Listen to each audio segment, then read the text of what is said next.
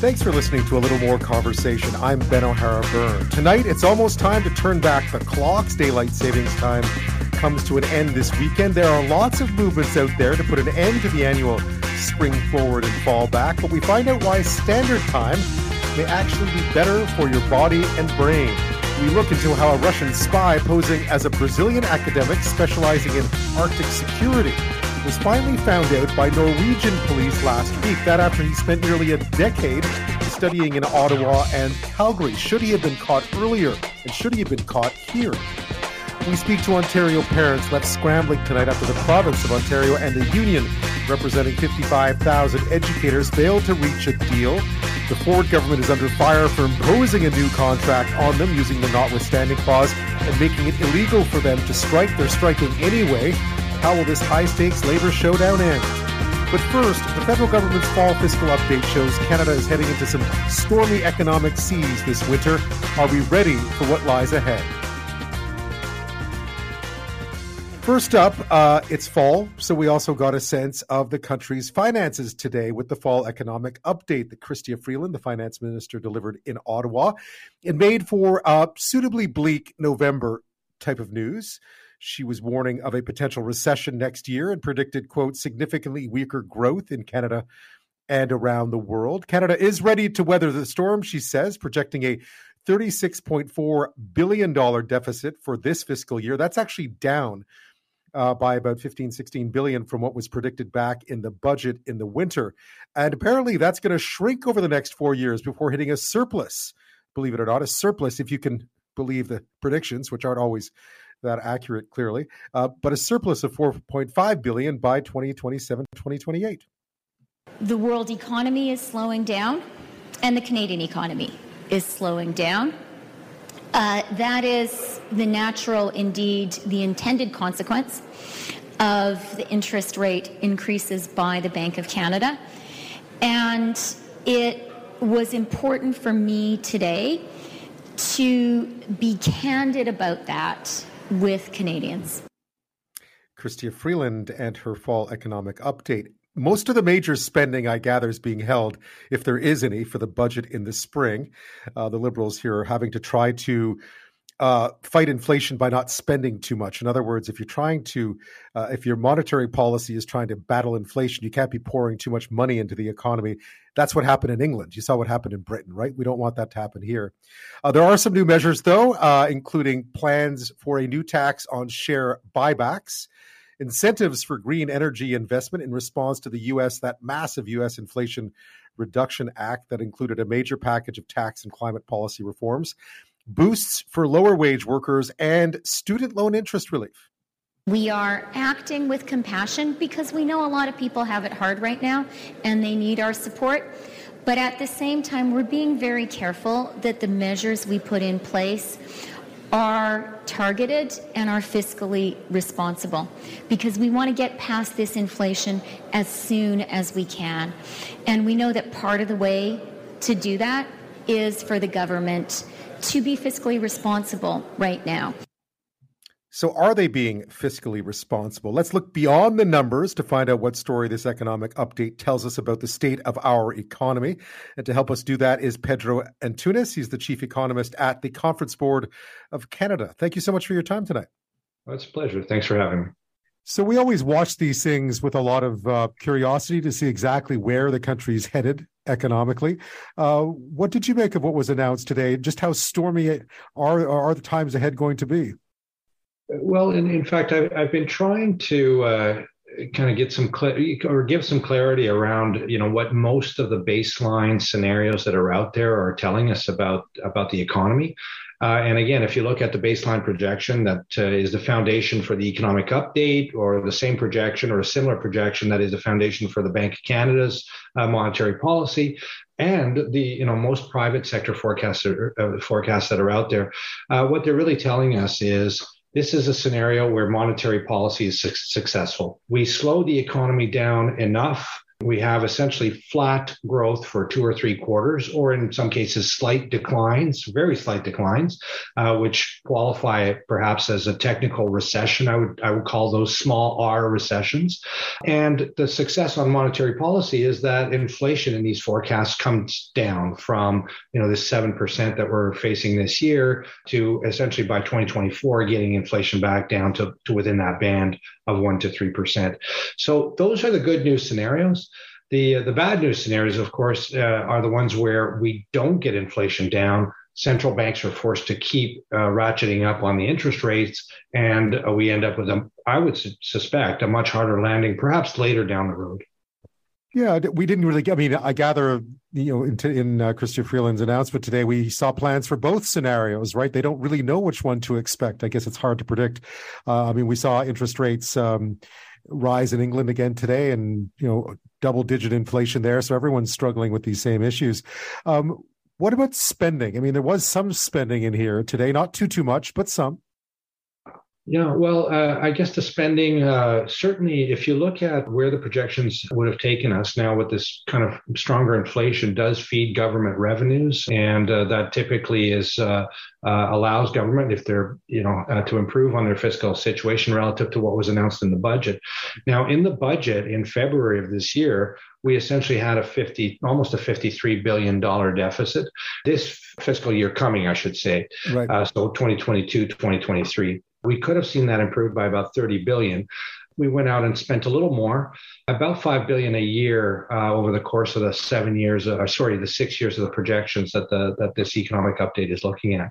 Now, those measures are essentially split with some relief targeted relief, I would say, for lower income households. And I think certainly that's positive in this very inflationary environment.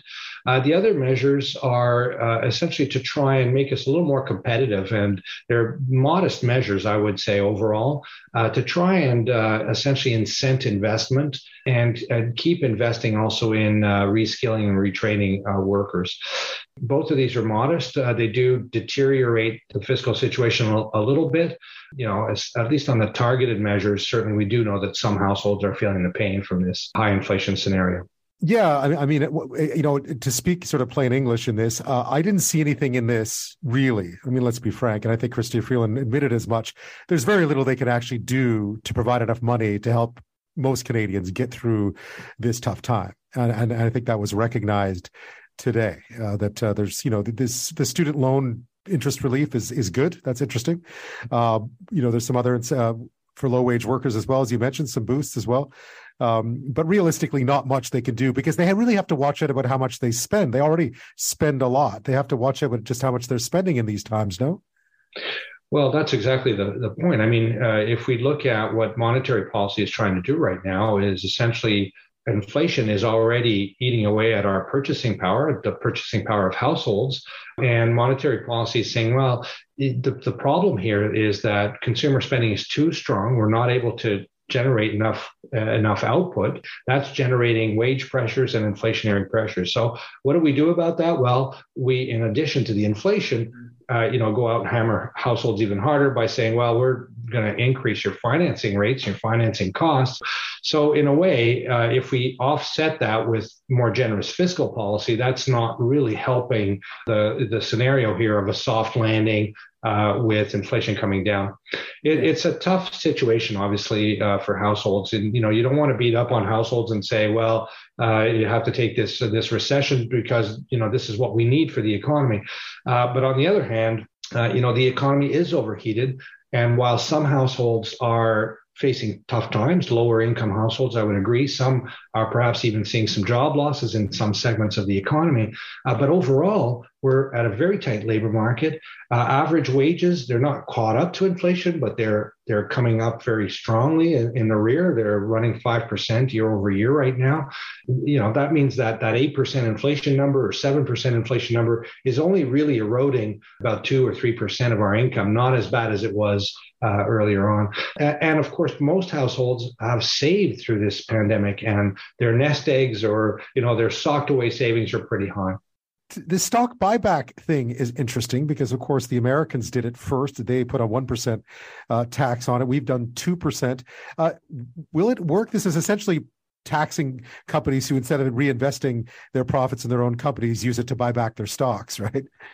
I think it's going to be very hard to try and understand what's driving what specific components, especially components like this, whether they're going to really have an impact on overall investment. Right. I think the problem is in Canada, and essentially we were embarrassed. You might remember back when we put out the federal budget in February of this year, we were embarrassed just prior to that because the OECD had talked about our long-term economic forecast as being the weakest in real income or real GDP per capita among OECD countries. Yeah. And the reason the OECD looks so poorly upon us is because our private investment levels as a share of GDP are below many of the other OECD nations. If we look at where we are in comparison to the US, they're at 15%. We're at 10% of GDP. And most European countries, Germany, France, they're at 13, 14% of GDP.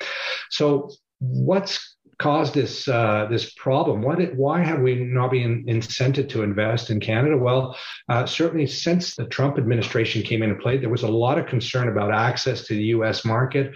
That hurt investment. We've had in 2015 an energy price shock that declined, in fact, back then, that really took the steam out of energy investment. That's not really rebounded. But across the board, in 2018, we had tax cuts in the U.S., corporate tax cuts that were quite massive that we didn't counter with in Canada. So all of these things have played against our ability to see investment rebound in Canada. And of course, fast forward to today, and guess what? We're in a pandemic. We faced a recession. Now we're concerned about where the economy is headed. And we, in our latest surveys in business confidence, get the feeling that firms are now very concerned about a lack of workers. The lack of skilled labor is holding back investment. So the bottom line is the challenge on investment is going to require more than some minor touches. I think we saw a few positive things in this budget, but very little money really, in this economic update or in the February budget to address this problem. Yeah, a buyback tax probably won't do the trick, right? Will it have any negative impacts, or is it more of a political nod than anything else? Because certainly, when every time you read the business headlines, whenever companies use profits to buy back their shares, tends to get negative reaction from certain corners.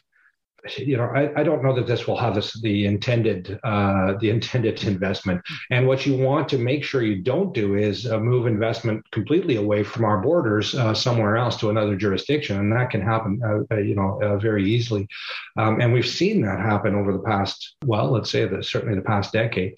So, yeah, I do worry about unintended consequences of some of these policies. I can't say that I know exactly, what the outcome of this will be. Given that the U.S. was first on this tends to be our biggest competitor for that investment dollar, North American investment dollar at least.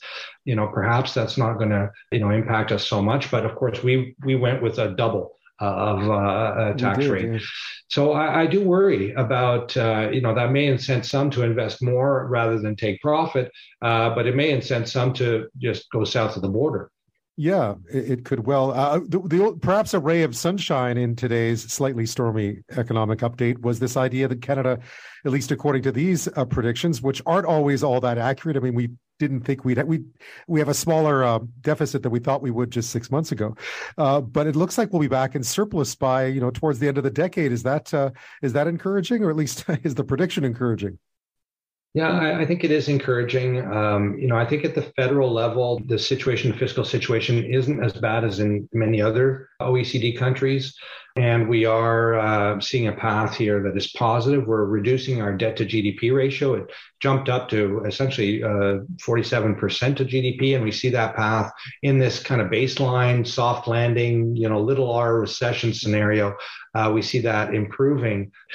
Yeah, so definitely positive news. What I would say to Canadians, though, is that we're responsible for, in fact, the debt and deficits at all levels of government. And so when the federal government may be doing a little bit better than perhaps expected just a few quarters ago, by the way, the provinces have seen their some improvements as well, of course, with commodity prices coming up and nominal, and inflation is good for government revenues in general. But the fiscal situation for provinces is much more dire longer term because of the pressures on healthcare, education spending and others. And healthcare is a huge concern. Right now we're seeing the baby boom cohort, essentially the last of them kind of leaving the workforce over the next 5 or 6 years. But down the road, what that baby boom cohort is going to do is pressure the healthcare system massively. And the healthcare system, as we all know, strained. The impact of COVID is seemingly a lasting cost. And, I think this is going to be a long-term challenge fiscally. Just one piece of the puzzle here. Pedro Antunes, thank you so much for your time. You're welcome. Thanks for having me. Well, it's fall. It's November. That means they're playing the World Series. I'm still hoping the Phillies can beat the Astros. It's a tight one tonight. It's also time to turn back the clocks. You know that always happens. You always sort of about late October start to think, when is that again? When do we turn back the clocks again? Because they've already turned them back in England. It's been messing with some of my interview schedules because they're already an hour. It's only 4 hours between Eastern Canada and England right now, 7 hours between BC and the UK at this time of year. Well, that'll all change on the weekend because we're going to move our clocks back as well overnight and just from Saturday to Sunday. I was wondering, what do you think of that? Do you mind? I don't really mind. I find the spring forward one tough. I think we all do. The fall back one's not so bad. Should we get rid of it? That's been talked about a lot, hasn't it? A lot of jurisdictions are looking into that, but waiting for others to make the first move, so to speak. And if we were to choose just one, what would it be? Daylight savings time is fine. We get lots of sunlight in the summer and in the spring, sunny evenings. It turns out its history is a bit, so there are a lot of different versions of why that came about, but apparently it's because some guy in England wanted to play golf. I don't know how true that is. We'll talk about that in a minute, but having sun in the evening is leisurely. Having daylight earlier in the morning is really important. And it turns out that standard time might actually be better for us. But let me know what you think, 877-399-9898. So, as I mentioned, we're turning the clocks back. The good news, falling back doesn't seem to have the same kind of negative consequences for us that springing forward does in the spring. If anything, we get to enjoy that extra hour of sleep. And while the sun does set a whole lot earlier, which is the worst part of it, when the sun starts setting at 10 to 5, you start to think, wow, winter's on its way. We do get more morning daylight, which is also good too, because of course, I think all of us have been waking up in the dark for a little bit now. Again, there are ongoing efforts to stop all this back and forth by choosing one and sticking with it year round. A lot of jurisdictions favor daylight saving time. And yet again, despite the shorter evenings in the summer, if we had to stick with just one, maybe our bodies and our brains may actually prefer standard time. Joining me now with more on this is Patricia Lakin-Thomas. She knows of what she speaks. She's a biology professor at York University and head of something called the Clock Lab. Thanks for your time. I'm very happy to be with you. Tell me a bit about the Clock Lab. It sounds like a fascinating spot. Well, we are a research lab in the Department of Biology at York University, and we study biological clocks, the thing that gives you jet lag when you fly across time zones, but we don't study it in humans because that's too difficult. So we study it in a model organism, which is a fungus, and we are trying to solve the question, how does a fungus tell time? Because it can actually tell what time of day it is. It makes spores at a particular time of day, and we are working down at the molecular and the genetic level to try to figure out what genes, what proteins are creating a biochemical mechanism, a feedback loop of some kind that can actually oscillate in a 24-hour time so that the fungus knows what time to make spores each day. It is remarkable because we have sort of social time. That's the time on your watch or your clock. We've got body time and brain time. It feels like there's a lot of different competing rhythms going on here. What happens then when we set the clocks back or set them forward? In this case, we're setting them back. So we'll talk about falling back. Right. So it's just like flying across one time zone. So you have a clock in your brain that is set to light. It likes to clue into the sunrise in particular, and there's a particular reason for that. And the clock in your brain, in turn, sends out signals, both hormones and neuronal signals, to the rest of your body. And you have clocks all over your body. So in the liver, in the heart, and lungs, muscles, and they are kind of slow to reset.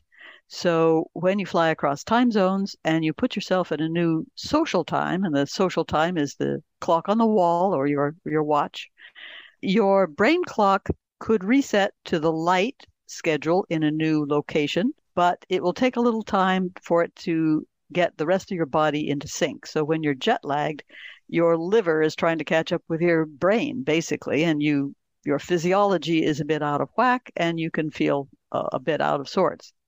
So when we change the social clock at daylight saving time, we are forcing ourselves to get up at a different time when our body is used to getting up at the previous time, and it can take a little while to readjust to that new time. Your brain may reset quickly, but your body will take a bit of time to reset. And therein, I guess, lies the difference. And there is, and you found this to be a difference. And I actually didn't know this. I mean, I think if you thought about it rationally, it would make sense. But the impact that we see when we spring forward into daylight savings time is not the same as what we see when we fall back into standard time. Why is that? In the spring, you spring forward, so you set the clock forward an hour, and for one thing, you lose an hour of sleep on Sunday morning. You have to get up an hour earlier than you were used to getting up the previous week. So everybody is an hour sleep deprived. Plus, you're moving your brain and body clock an hour away from what is a more natural time. In the fall, we're falling back, we're moving the clocks back an hour, so we get to sleep in an hour on Sunday morning, and that's great. Everybody gets to catch up on an hour of sleep, and believe me, we are all working sleep deprived all the time, so an hour of sleep makes us feel better. Plus, we're moving the clock back closer to our natural biological time. So let me define what that biological time would be ideally. The clock in the brain and the clocks around the body work a little bit slow. They're not really that accurate. They run a bit slow. They need to be reset every day by about 20 to 30 minutes. We run a bit slow. To do the resetting, you need light in the morning. To advance your clock a little bit, you need morning light. If you get a lot of light in the evening, you set your clock even slower. You set it back even more. So we really need the sunrise, and humans really do clue into that sunrise. The ideal is for us to get up at sunrise. And in standard time, which is what we have in the winter, we're closer to that ideal time that the clock on the wall, when it says noon, the sun is at its highest point in the sky. That's solar noon. And the social clock and the sun match each other. And so we are more likely to get up close to dawn and close to what our brain and body expect. In daylight saving time, we've moved ourselves an hour away from that. So in the spring, we're moving ourselves an hour away from our natural wake-up time. And in the fall, we're moving closer to that. And so it's easier to adapt to that. So in a nutshell, the body and the brain, for that matter, prefer standard time. They prefer light in the morning. Definitely. Several different lines of research showing that we perform better, our health is better on standard time, and daylight saving time puts some extra stress on us. So when we look at, there's lots of talk about this. I really wanted to talk about the history of this because I didn't realize, when one thinks about it, there's always, we hear stories about farms and kids going to school in the morning. But listening to an interview you gave elsewhere, I was fascinated to know that it was actually, the whole idea of daylight savings time was kind of put in place by someone who wanted to play golf after work, which doesn't sound like it was for the betterment of greater society in any way, shape, or form. Well, there are a couple of versions of the William Willett story. Right. Of course, we didn't have any standard time until the 19th century when railroads came in, and towns in England realized they needed some standard timetables for the railroad. And they had to send people around with accurate watches to go from town to town to reset the town clocks from these accurate watches that were set in London so that everybody on the railroad lines would know what time the train was going to arrive at a standard London time. Because previously, everyone in every village would set their local town clocks to the sundial, which told you what the sun was doing, and you'd be a few minutes out from London time because the sun was coming to you earlier or later than it was to London. So everybody had their own local time. They had to standardize it in the 19th century for industrial reasons and train reasons. In the end of the 19th century and beginning of the 20th century, people noticed that we were sleeping in late sometimes in the summer after the sun came up. And wouldn't it be nice to have more sun in the afternoon? And shouldn't we be getting up earlier? So William Willett, this British builder, felt that he wanted more time out on the golf links on a sunny afternoon, and he also wanted working people to stop lazing around in bed on a sunny morning and get up with the sun. And it was his idea to move the clocks an hour so that we would be getting up an hour earlier and we'd have more sun in the afternoon. The first place to actually adopt it turned out to be Port Arthur, Ontario. Yeah, Thunder Bay. Wow. Oddly enough, now Thunder Bay. Yeah. But it really wasn't adopted internationally until World War I. And that's when the first set of countries adopted the idea of daylight saving time. But it was then thought to be an energy saving move during World War I in order to save coal for energy purposes. So you've made a pretty clear argument here. There's a lot of movements or a lot of initiatives out there, at least, to try to put an end to changing the clocks back. But a lot of them seem to lean towards daylight savings time. That's really that whole notion of having light in the evening. But you've mentioned that in the past, it's run into some real problems when the seasons change, essentially. It has been tried in the past, year-round daylight saving time. Of course, most of the world doesn't use daylight saving time. We're talking about Europe and North America mostly, a few scattered countries elsewhere. Every study that's been done has shown there were never substantial energy savings. There was a rumor that farmers liked it, but that has never been the case. And if you ask a farmer, they will tell you, no, they don't like daylight saving time. Their animals get up with the sun, and the farmer gets up when the animals get up. And in fact, it can be a problem for farmers if they have to organize their work schedule with a business that wants them to deliver their product early in the morning, but the cows aren't awake yet. Of course. Permanent daylight saving time was tried in the U.S. after World War II. They tried it again in 1974. 79% of the public thought it was a great idea before they tried it. After the first winter, public support dropped to 42% because people think it sounds great. You're going to get a little more light in a summer afternoon. And what they find is the winter mornings are really hard. Waking up in pitch darkness in the winter is really hard. So in the 70s, in the U.S., they dropped it after a couple of years, even before the originally scheduled end date. The UK tried year-round daylight saving time for a few years, dropped it, and went back to twice yearly changes. My prediction is that when jurisdictions here in North America do bring it in, they're going to find how hard it is on winter mornings, and everybody's going to hate it. Right. And we go right back to where this all began to some extent. I know many jurisdictions. I'm out in BC. They've there was discussion here of it. It's I gather they're waiting for it. It hasn't been passed yet, I don't think, but they're waiting for other jurisdictions to many other areas say, okay, we'll do this when everyone else does this, right? That's kind of where we're at. Yeah. So the status in both Ontario and BC is kind of equivalent in that there has been legislation passed. In both cases, they say we're not going to switch until the neighboring jurisdictions do. So they're basically waiting on their U.S. neighbors to do this. But in the U.S. Senate, they did pass Marco Rubio's Sunshine Protection Act. Right. Isn't it? What a great branding wonderful? That is. Yeah. Absolutely branding. The whole thing is because who's going to vote against the Sunshine Protection Act? You're going to tell your constituents I voted against sunshine? No. So it passed the Senate in the U.S., but it is languishing in the House. But the problem is, everybody's talking about permanent daylight saving time. Nobody's talking about permanent standard time year-round, which is what the scientific evidence supports, that would be the best for our health. I mean, nowadays, it's all done for you, isn't it, mostly? But don't forget to set your clocks back this weekend. I'm sure you won't. Thank you so much for your time, no pun intended. Happy to do it. I've always been a big fan of spy novels and spy shows and spy movies. I remember watching that Alec Guinness Tinker Tailor Soldier Spy way back in the 80s and watching it again. Man, it was very slow, but very, very good. So whenever I see a spy story in the news, it piques my interest. And this one is particularly interesting if you're Canadian or perhaps if you're a fan of the show, The Americans. The greatest threat the United States now faces is the Soviet Union.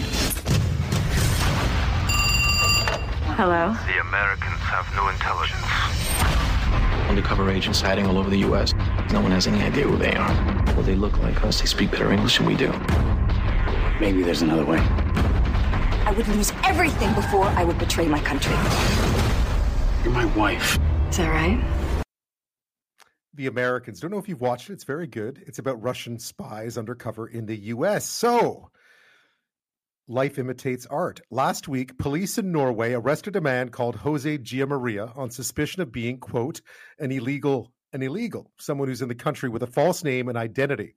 Officially, he was a Brazilian researcher focusing on Arctic security issues at the University of Tromsø in northern Norway. In reality, police say he's not Brazilian. He's not named Jose, but Mikhail Mikushin, a Russian spy working for the GRU, the country's military intelligence agency. And here's where it gets really interesting. He had earned his way into that job in Norway by spending several years studying here in Canada, first earning a Bachelor of Arts in Poli-Sci or Political Science at Carleton University in Ottawa in 2015, before completing a master's degree in Strategic Studies from the University of Calgary. Christo Grozev is the director of special investigations at Bellingcat. They're a Dutch-based investigative journalism group that specializes in fact-checking and open source intelligence. They dug into this story and managed to find out a whole bunch of stuff, including that Giamaria, or Mikushin, is not your run-of-the-mill spy. He's in fact a colonel in the GRU and would make regular return visits to Russia, including in 2015, while he was studying here in Canada. So what else did they find? Joining me now is Christo Grozev, Director of Special Investigations at Bellingcat from the Netherlands. Thank you so much for your time. What a fascinating story. Thank you for inviting me. This is a pretty fascinating story. How did you pick up on it? Well, first of all, we've been looking at a whole string of similar cases where Russian illegals would be parked in different locations around the world, with either near institutions, which can be universities, or in one case, NATO, or trying to infiltrate institutions such as the ICC, the International Criminal Court. So we've kind of developed a little bit of a taste for this type of spies that are called illegals. And when this story broke in Norway, obviously we wanted to be the first to be able to identify this person, and it took us about 3 days. So it's probably one of the fastest identifications we've ever done. It was very fast. You even congratulated Norway on who they had found. So what did you go looking for, and what did you find out about the man that here in Canada we knew at the time as Jose Giamaria? Yeah, well, the first string of evidence that popped up was just his cover name, Jose Giamaria, and the fact that he had traveled to Norway on a Brazilian passport and that he had studied before that in Canada, and that's how he actually got the job at the Arctic University in Norway, because he presented credentials and letters of recommendation from the University of Calgary. So we started looking at all kinds of data that may be available on him on the internet. And at this point, we only had the statement by the Norwegian authorities that he's a spy and that they're not sure what his real identity is. What we found strange was the absolute missing digital footprint of this person. I mean, even when somebody's planning to be a long-term spy, they make sure that they create digital cover stories, something that they leave behind on the internet with social media and so on and so forth, that kind of legitimizes that person's past history. This particular one had almost no digital history. You couldn't find his photograph, Facebook accounts, and so on and so forth. So that was a bit strange for a presumed spy. So we were even thinking maybe the Norwegians had got it wrong in the beginning. I think for us, the critical moment when we realized not only is this a spy, but it's a Russian spy, came when we got his email account, the one with which he had sent his application to the University of Tromsø University in Norway. And that email account, what we did was, it was a Gmail account. We found out all of the different leaked passwords for that email account that are available on a variety of websites that show compromised email accounts. So we found out that in 2012, his email account had been compromised and a particular password had been leaked. And then we did a reverse search for that same password. And we found that there were 12 different email accounts that had used that rather unique and complicated passwords. And most of these additional email accounts had either something Russian or something Portuguese/Brazilian in the name, in the title. So we knew, A, that this most likely belongs to this so-called Brazilian researcher because of the Portuguese titles in some of the email accounts. But we also knew that there's a Russian connection because at least 3 of these 12 email accounts had a domain name with a .ru account with a Russian email provider. So that's how we knew, okay, we don't know who he is yet, but we know he's most likely not who he says he is, and he's most likely a Russian. And again, as you mentioned, you had already looked at other similar cases to this. So I guess the presumption here is that he came to Canada under false pretenses to develop what would be called a backstory, right? To develop these credentials, and then successfully made his way to Norway with these very credentials. But we later learned, and you pointed this out too, that he was in fact Mikhail Mikushin.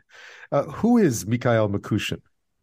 Yeah, I really need to boast about this unique way that we found his real name. Absolutely, please do. Because yes. it is, I mean, every investigation brings us some little gem of incredulity. And this one was the moment when we found that one of the email accounts that he had used with that unique password was Mika-invasor at rambler.ru.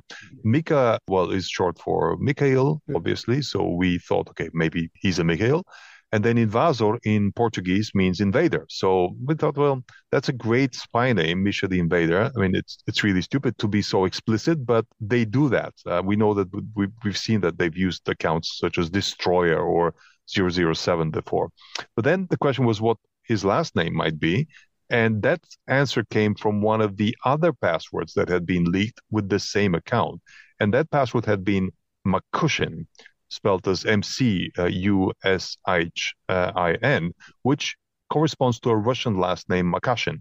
Right. So essentially, we combined the first and the last name and started browsing through potential matches linked to different addresses in Russia that are connected to intelligence services. And we had a match. Didn't disclose it. We didn't publish it because we're still trying to get a photograph of this person. But then when the Norwegians actually independently came to the same name, using clearly a different method, we felt, okay, we got this guy. And then we got a photograph from his driver's license and we saw the same face. So yeah, this is how we got it.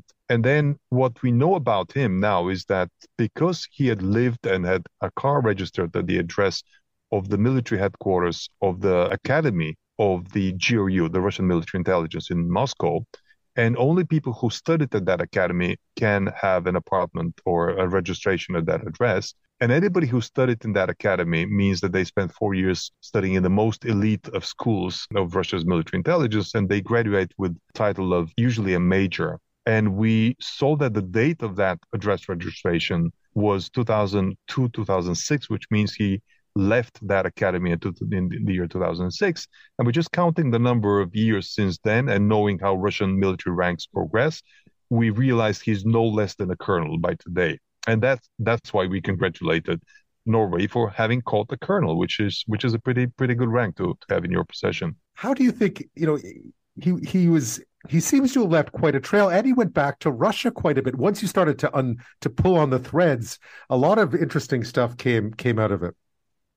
Yeah, we found something somewhat unusual. We thought it was unusual for Russian illegal spies, but we found at least 3 cases that may make it a trend, which is that these people were supposed to live somewhere in the West with no known relationship to Russia. I mean, they have to have deep cover stories that are completely unrelated to Russia. They travel to Russia occasionally, at least once a year. This, I think, is the new breed of spoiled Russian spies, because that was unthinkable in KGB times. I mean, if any of you have seen The Americans, right, which is a story about similar long-term sleeper spies, they would never consider, being allowed to go back to the Soviet Union. But now they're doing that, and they're doing that in order to, visit their relatives, but also to get some perks. For example, we found that this particular colonel, he went back to Russia in 2016, and he got a free apartment from the government, which apparently was a thank you for your service. And then he got his driver's license extended because it had expired in 2015 under the Russian name. We also found that in 2012, I believe, he had gone back to Russia and he had bought himself an electric scooter. And he had even left a raving review about it on one of the Russian websites. It's almost like they want to be caught. I mean, I don't think that's the reason, but probably there's some psychological thing where you are so smothered in your new identity that you're given that you want to shout out to the world, but you can't. And that's why you're shouting into a hole in the ground, which happens to be this website. I think you raised a good question before the break, which is how often is this? Now, we've recently identified an interesting other colleague of Makushin, a female spy, who we believe came from the same class that he went to in terms of spy school, because she got her fake identity in the same year that he did. She worked also for the GRU, for the military intelligence, which must mean that they were released into the wild at the same time, must have come from the same class. She tried to obtain Peruvian citizenship in 2006, same year that he got his Brazilian citizenship.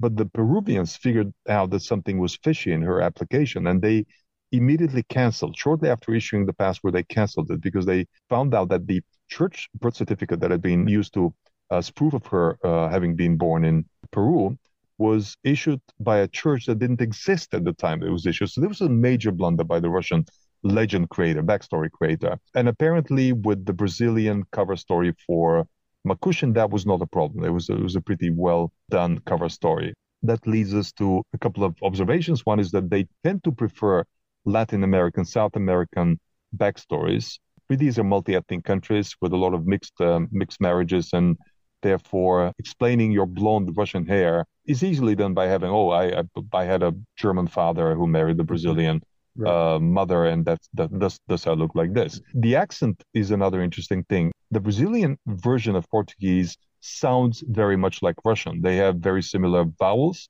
That's one of the reasons why they picked Brazil. So far, we've seen at least 3 spies exposed this year that tried to infiltrate European institutions, had spent some time in either America or Canada. All 3 were caught. I think it's a trend.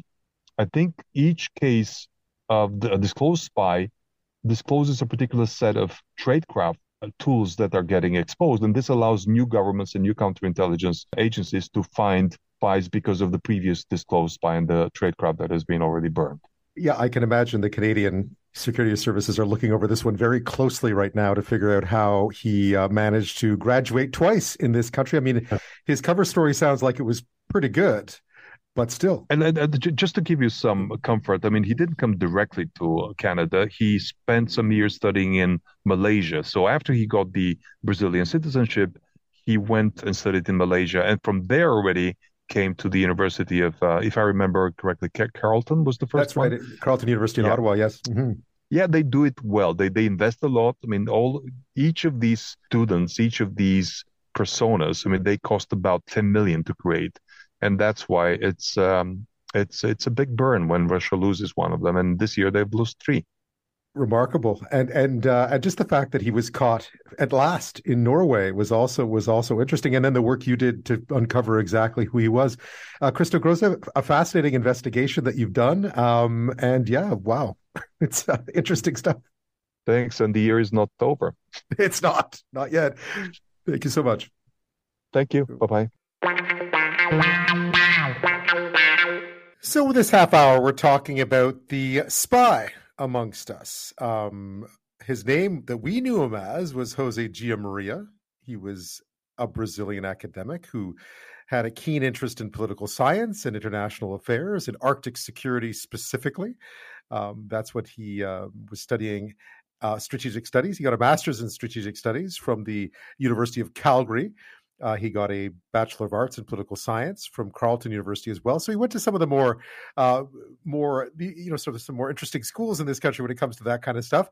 But police say that he is not Brazilian and his name is not Jose Gia Maria. In fact, they say his name is Mikhail Mikushin, and he's a Russian spy who worked for the GRU, the country's military intelligence agency. And here's again where it got really interesting. He spent this time studying Canada. So in the last half hour, we spoke with Christo Grozev, who's the Director of Special Investigations at Bellingcat. They're a really interesting organization based in the Netherlands that does investigative journalism, and they specialize in fact-checking and open source intelligence. You may have seen them. They did a lot of work on the downing of flight MH17 in Ukraine. They did a lot of work on the chemical attacks in Syria. They do really good stuff. So they dug into this one, as they do, and they managed to find out a whole lot of stuff about Mikhail Mikushin. Here's a reminder of what Christo Grozev had to say. Well, first of all, we've been looking at a whole string of similar cases where Russian illegals would be parked in different locations around the world, with either near institutions, which can be universities, or in one case, NATO, or trying to infiltrate institutions such as the ICC, the International Criminal Court. The first string of evidence that popped up was just his cover name, Maria, and the fact that he had traveled to Norway on a Brazilian passport and that he had studied before that in Canada, and that's how he actually got the job at the Arctic University in Norway, because he presented credentials and letters of recommendation from the University of Calgary. So CSIS issued a statement this week to a news organization that did this story, saying there are important limits to what CSIS can confirm and deny about this story. But just how easy is it for spies to build their so-called legends or backstories here in Canada, to slip under the radar? And do we need to be more vigilant, or is it simply the price of having relatively open borders? We welcome lots of international students. You know, they're entitled to the same freedoms that everyone else is to a certain extent. Still, what else could a Russian spy have picked up while doing all that studying in this country for the better part of a decade? The University of Calgary isn't saying much. They will say that its security studies program involves students in the program are taught by professors and instructors, not military professionals, to build a well-rounded understanding of the drivers of military security and strategic decision-making. So what should this story teach us here in Canada? The fact is, he was caught in Norway. He did his entire education here and went off to Norway with his credentials to get an even more prestigious gig. Joining me now with more is Christian Leuprecht. He's a professor at the Royal Military College and Queen's University, a senior fellow at the Macdonald Laurier Institute, and author of Intelligence as Democratic Statecraft, published by Oxford University Press, and certainly a suitable title for this one. He speaks to us tonight from Quebec City. Thanks so much for your time. Good evening, Ben. Now, this is quite the story, I found, especially when they started to sort of peel away at the layers of the onion. What did you make of it when you saw this all unravel in the last week or so? I wasn't surprised. I mean, the Australian Strategic Policy Institute in 2017 put an extensive report about collaborations between Canadian researchers, Canadian universities, and, for instance, individuals and entities that have links to Chinese military and intelligence agencies, and 3 Canadian universities ranked in the top 10. And I think on the one hand, it speaks to the ongoing naivety of our universities that still pretend that they can be open institutions that can host anyone from anywhere around the world, and that this is all about benign collaboration. And it also speaks to the extent to which Canadian institutions are a target, precisely because on the one hand they're naive, and because on the other hand, because Canada is a diverse country. And so it's relatively easy for anyone around the world, on the one hand, to make a home here, and on the other hand, not to attract too much attention. And if individuals with clearly forged Brazilian entities can not only enter the country, but obtain a student visa, reside here for years, build a credibility for themselves, build networks with political parties, I think this should be deeply concerning for Canadians, because it lays bare that our national security intelligence system is simply not fit for purpose, and that our universities remain extremely vulnerable. And that's, I think, tragic, given how much money the Canadian taxpayer invests in Canadian universities, and that we're effectively funding the education and the knowledge base of our adversaries. Yeah, I'm sure he had to pay foreign student rates, but I mean, it's interesting with his story, because we were talking to Christo Grozev of Bellingcat earlier, who did a lot of work on just who Mikhail Mikushin was, and that as soon as he got his Brazilian passport, he went to Malaysia first, so he even covered his backstory. But when the intelligence community saw this story, you think? I mean, and there have been other similar ones of late. But when, you've written about the Five Eyes. When they see a story like this, do they all just, what would the reaction be like, do you think, inside the intelligence community when this kind of long-term operation is uncovered? Well, it reminds us that sleepers remain an important instrument for our adversaries, and they can continue to be embedded. I mean, those people who have seen The Americans, have streamed The Americans, will be familiar with some of the way these tactics work. We continue to have, and Russia has long had this very long-range view, but I think most people think that it's been limited to the United States. That's where, from time to time, Russian sleepers end up getting picked up. And so we're somewhat ignorant to the fact that all allied countries are ultimately vulnerable to sleepers, and that in this particular case, Canada lent itself very well to building a legend, to building a backstory that this individual was subsequently looking to exploit in order to make one of our key partners on Arctic security, that is to say Norway, vulnerable in terms of their particular knowledge base. And you think that adversarial countries would particularly target sort of the top tier universities in the country: Toronto, McGill, University of British Columbia. But it turns out that in Calgary, in some ways, is probably a much safer place to hide out if you're trying to build that sort of backstory, because who's really going to suspect you of being a Russian sleeper when you're at the University of Calgary?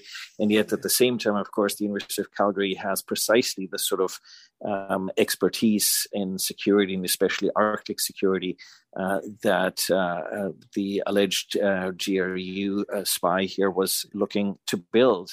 And so I think we need to be much more circumspect about which particular knowledge bases in this country might be subject to particular exploitation. The Alberta government has initiated considerable restrictions on Alberta universities to collaborate with China. The Ontario government has now put in place probably the most rigorous security screening in the country when it comes to research funding for Ontario universities. There's now a federal review of federally submitted Tri-Council research grants in terms of vulnerabilities. But I think it shows that we're really just at the beginning of trying to get a handle what is a pervasive challenge. His field of study would have come as no surprise to you then? In particular, at the Center of Military and Strategic Studies in Calgary. I think this was it. He didn't just randomly pick any one university. Carleton University has a very good reputation in their particularly defense security studies and as well as relations, sort of understanding the federal government, studying public policy, public management, public administration, and then subsequently going on to the University of Calgary, which is well regarded in particular for its capacity on strategic studies, in particular for its capacity on Arctic security. So this was quite deliberate. This was not an accidental sort of journey across Canadian universities to see where he could find a home.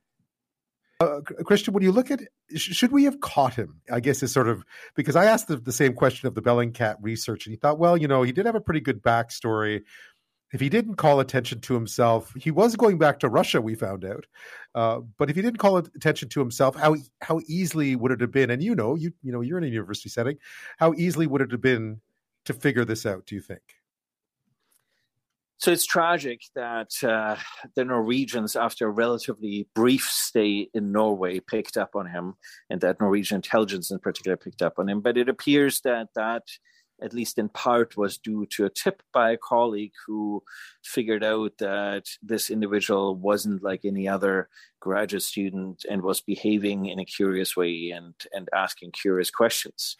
And so it suggests that on the one hand, our security intelligence service continues to be blind or simply doesn't have the resources and the capacities to be able to track individuals like this, detect them and track them, identify them effectively. But it also suggests that at both Carleton and at the University of Calgary, people were not up to realizing that perhaps sometimes you need to pick up on odd behavioral patterns.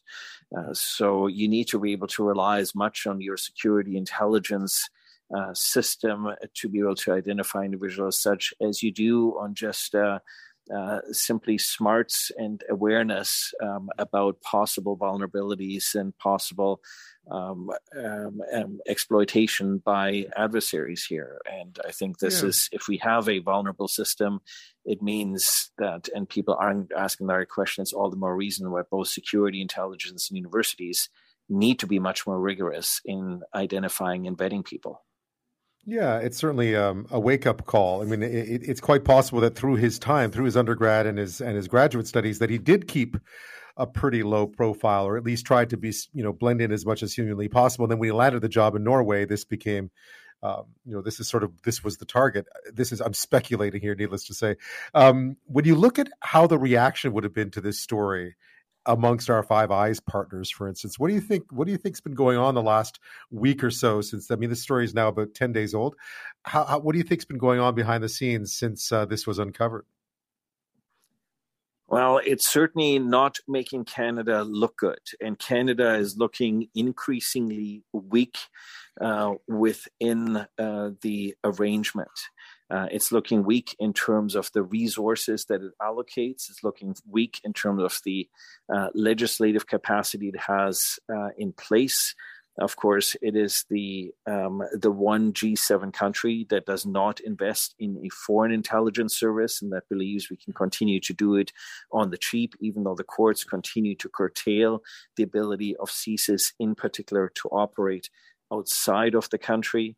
And overall, I would say the last 10 years or so have not been great to Canada's reputation within the intelligence community. And what that means is that the more vulnerable you appear and the less you can bring to the table, the less significant also you are as a player, and the less intelligence is likely going to be shared with you. And, the fact that many of our recent significant national security cases have effectively been tip-offs by the United States suggests that essentially our system appears not to be capable to take proactive measures. It is tragic that it takes an opinion piece by Charles Burton and a major story in the Globe and Mail for the RCMP to launch investigations into Chinese police stations in this country that have been known to exist for at least the better part of 5 years. And so it seems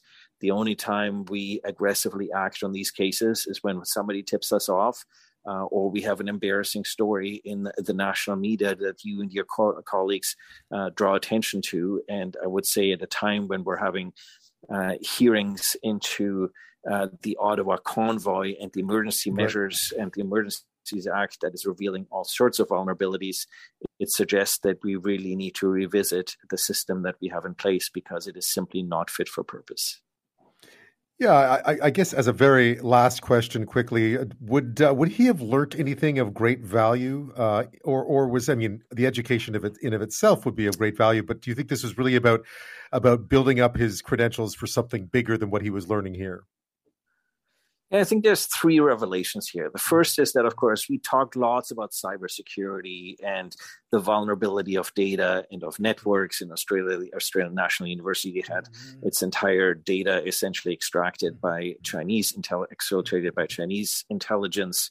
And so human intelligence remains an important component of adversarial activity. I think we're also learning here that there's a lot you can learn without necessarily getting engaged in classified material. That here you're just trying to build up your knowledge and your knowledge base and credentials on Arctic security, understanding what allies and partners are doing, what their plans are, what their strategies are, what their legislations and their resources are, and how they collaborate. And the third is that Canada clearly was exploited here in order to build a legend, to build a backstory, and to be more aware of the vulnerabilities that our system has and what we're going to do to learn from this particular mistake to ensure that we don't have that happen again and we don't look weak to our allies and partners like a weak link yet again. Christian Leuprecht, again, thank you so much for your time tonight. It's been my pleasure. Thank you, Ben. Well, the province of Ontario and the union representing some 55,000 education workers are heading, the showdown continues. They didn't solve anything today. They used the notwithstanding clause essentially to take away their right to strike and impose a contract on them. And in response, the QP and the workers said, you know what, we're going out on strike anyway. So that's what happened today. They're too far apart. They were in mediation for part of the day. It's understood that they've been offered 2.5% and 2% annual increases depending on how much money the individual makes. The union was reportedly looking for something closer to 6%. After several years of wage freezes and now, of course, the cost of living increases, meaning they're basically working for less money if you don't pay them cost of living increases. And the union says that even though the legislation passed today makes it illegal and technically illegal for them to go on strike and means big fines for individuals and the union, they will strike starting tomorrow until further notice. This is Laura Walton of CUPE. This government was looking to find a bargain basement deal that didn't respect students, that didn't respect workers, that didn't respect families. The province, of course, has a very different view of all this, but the Canadian Civil Liberties Association is even warning that this sets a bad precedent, not just for Ontario, but right across the country. Here's Noah Mendelsohn-Aviv. Bill 28 is a catastrophe for rights and freedoms. This catastrophe could leak outside of Ontario and across Canada.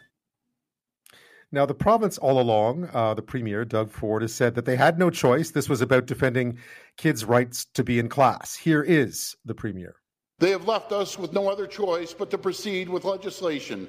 For the sake of Ontario's 2 million students and their parents, schools must remain open. Mr. Speaker, we're using every tool at our disposal to make sure kids are in class full-time.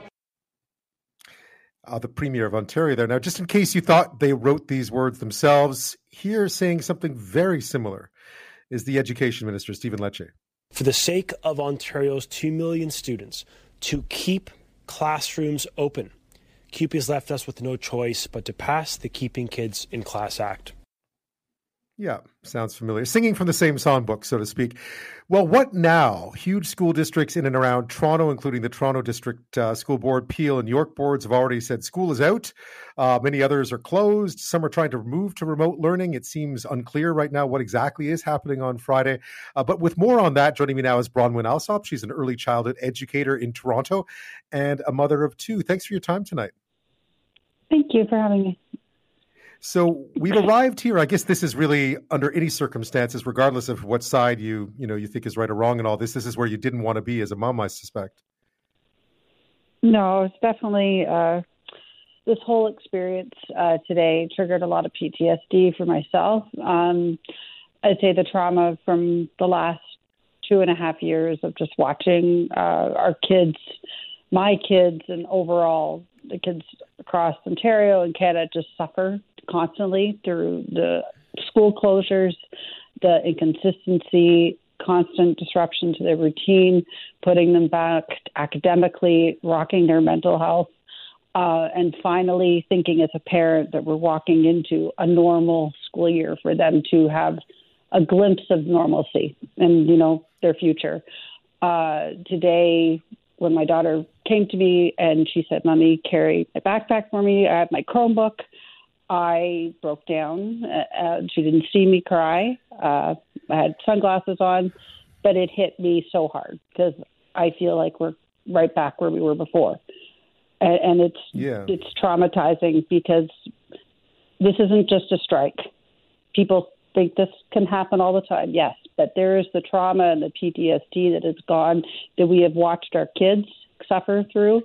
Myself have watched it. I'm an ECE who works in a private daycare. I've worked throughout the entire pandemic, watching my students have normalcy.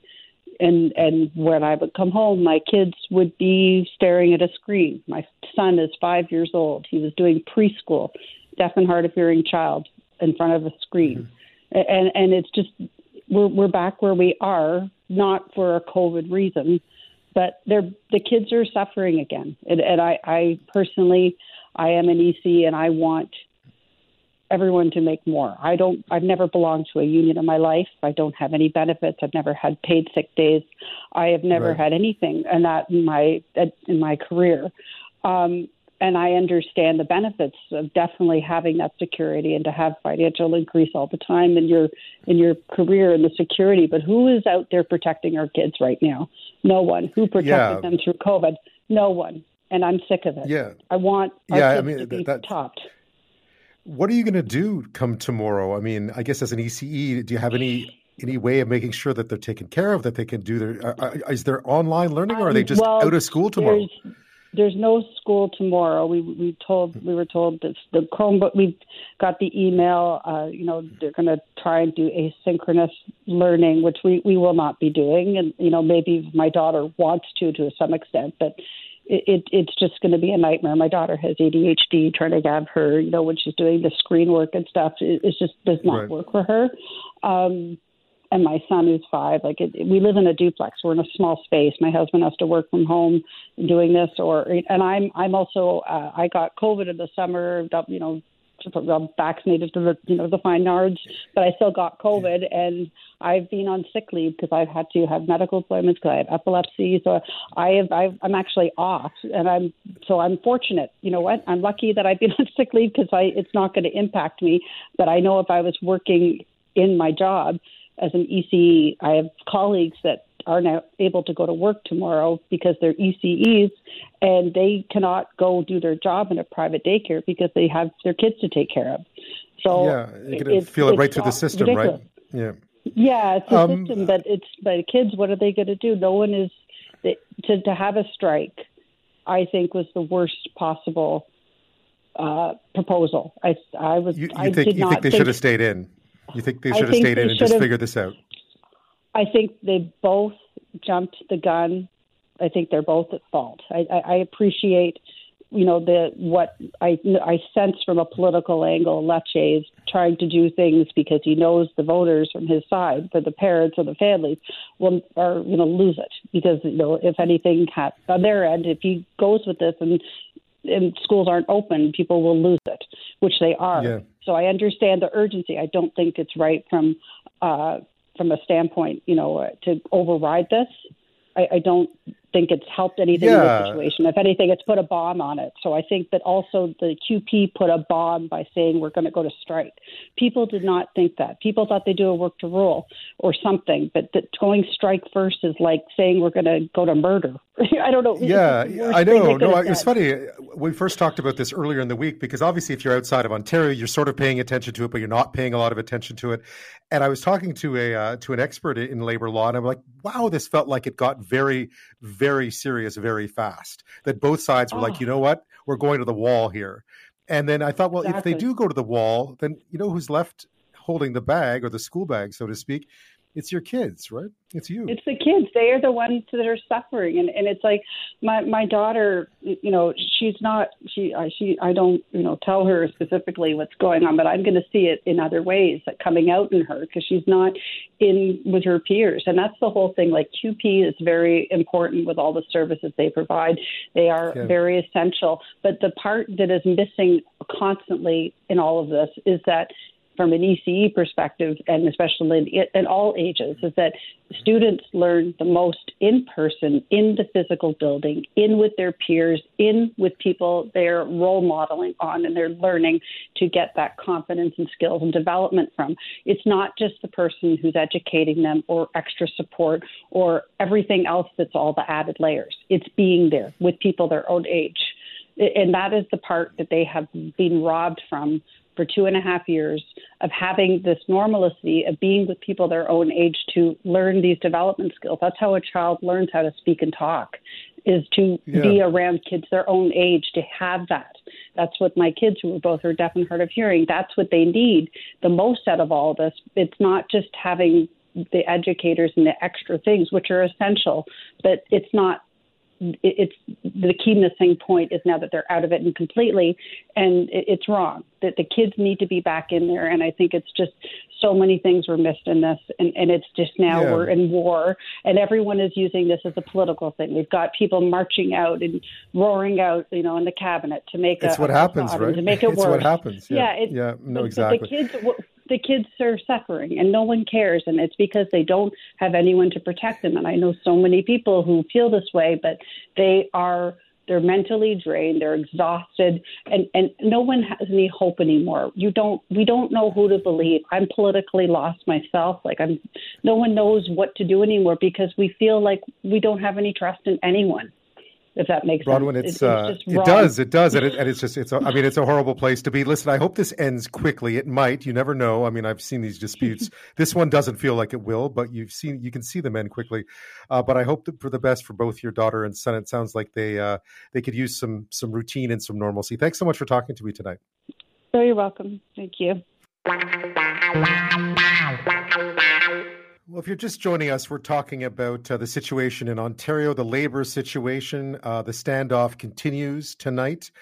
Mediation today between 55,000 education workers represented by CUPE and the province of Ontario did not work out. The province then used the notwithstanding clause essentially to strip their right to strike, forcing them to go to work, imposing a new contract on them as well. And CUPE has responded by saying, well, we're not going to show up for work tomorrow. So the strike is on, the battle continues, and parents are left tonight scrambling, trying to figure out what to do with their kids tomorrow. Joining me now is one of them, Angela Brandt, is a mother, and also president of the Ontario Autism Coalition. Thanks so much for your time tonight. Yeah, of course. Thanks for having me. Yeah, tell me, so what kind of impact is this going to have, at least in the short term? We don't know how long schools are going to be closed, but at least for now they are. Yeah, it's definitely going to leave a lot of parents in a lurch, myself included.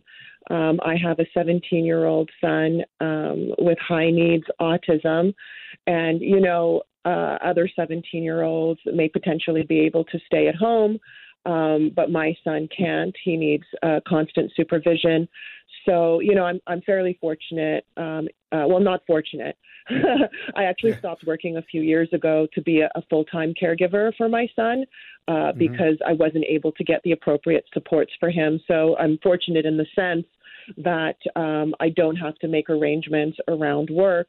However, I also have aging parents and I have errands that need to get done and, things that need to get done. And of course, all of that has to be put on hold while I have to stay home with my son and engage him and make sure that, he's doing something of value, not just sitting on the computer playing video games all day or watching TV. But, right. At the end of the day, I don't know if there is any really good solution here other than the government coming to the bargaining table and coming up with something that, CUPE accepts as reasonable, because if they don't strike, then they're not going to get what they need and our children won't be safe because right now, there's so few education workers in the schools. They're so stretched thin that it's become dangerous for a lot of children, and especially children with disabilities. They're not getting the appropriate supervision that they require. But on the other hand, if they do strike, obviously our children still get hurt because they're not going to school and they're staying home. Yeah, I think what one sees from the outside here is that the two sides sort of went to war pretty fast here. Now, I know there's a lot of other things going on in the background. There's other public sector unions also negotiating, so this one's sort of the template for that. But yeah, it feels like and also it couldn't have come at a worse time. I mean, it's only November the 3rd, right? I imagine that, kids like your son were sort of getting used to being back into more of a routine that involved being back and forth to class and so forth. And all of a sudden that's stopped again, at least for now. Yeah, 100%. And especially for kids with autism, not all, of course, because every child is unique, but generally kids on the spectrum really thrive on routine, and they require routine to function in their daily lives. And, being in the wake of the pandemic with all of the changes and all of the isolation. Now, I've noticed my son had regressed a little bit, and now things are finally seemed like they were going to get back to, quote, normal, unquote. And now, it's back up in the air, like what's going to happen tomorrow. And it's really a bad place to be. Nobody wants to strike. We don't want to strike, but we also want, our education workers to be properly funded. So, honestly, the resolution, there just needs to be a timely resolution. That's the only answer. Yeah, I mean, they're going to have to sit down and figure this out somehow, right? I mean, clearly the union sees this as unacceptable. I think a lot of people outside the province see the use of the notwithstanding clause preemptively as a real unnecessary option here, especially since it didn't end up keeping kids in school, which was the whole point to begin with, right? So it just felt like a bad play, but, So it just feels like such a heavy-handed play by the government. They could have tried something maybe a little less extreme, more moderate in trying to keep the union at the bargaining table or in the schools, but they just went to the most extreme measure, which, in my opinion, what they're doing right now is a complete affront to democracy. Yeah, and then we spoke to someone earlier who sort of thought CUPE should have bent. CUPE should have just said, we'll work to rule for now, and we'll keep talking. So I just hear from parents, and that's why I was really curious to speak to parents tonight, because I can just see that everyone's frustrated. People don't really know who to blame, and everyone's just like, "What? How did this happen? Why are we here?" A week ago we weren't even talking about this, and here we are. I know. Yeah. I actually attended. There was a protest in Toronto at the Sheraton Hotel this evening. I was there. I attended the protest. I was a guest speaker there as well. Right. And I was so happy to see, actually, so many parents were in attendance, and they were supportive of the education workers. And I was actually happy to see that, because the education workers and parents and, the Ontario Autism Coalition, we have shared goals. We just want our children appropriately supported in the public education system. So, I think what the Ford government is doing is trying to pit parents against the union. And I'm hoping that does not work. And from what I saw at the protest this evening, it's not working. Well, Angela Brandt, I really hope this gets resolved. It's not going to resolve itself, is it? But it gets resolved soon. And thank you so much for your time tonight. Yeah, of course. Thank you so much for covering this.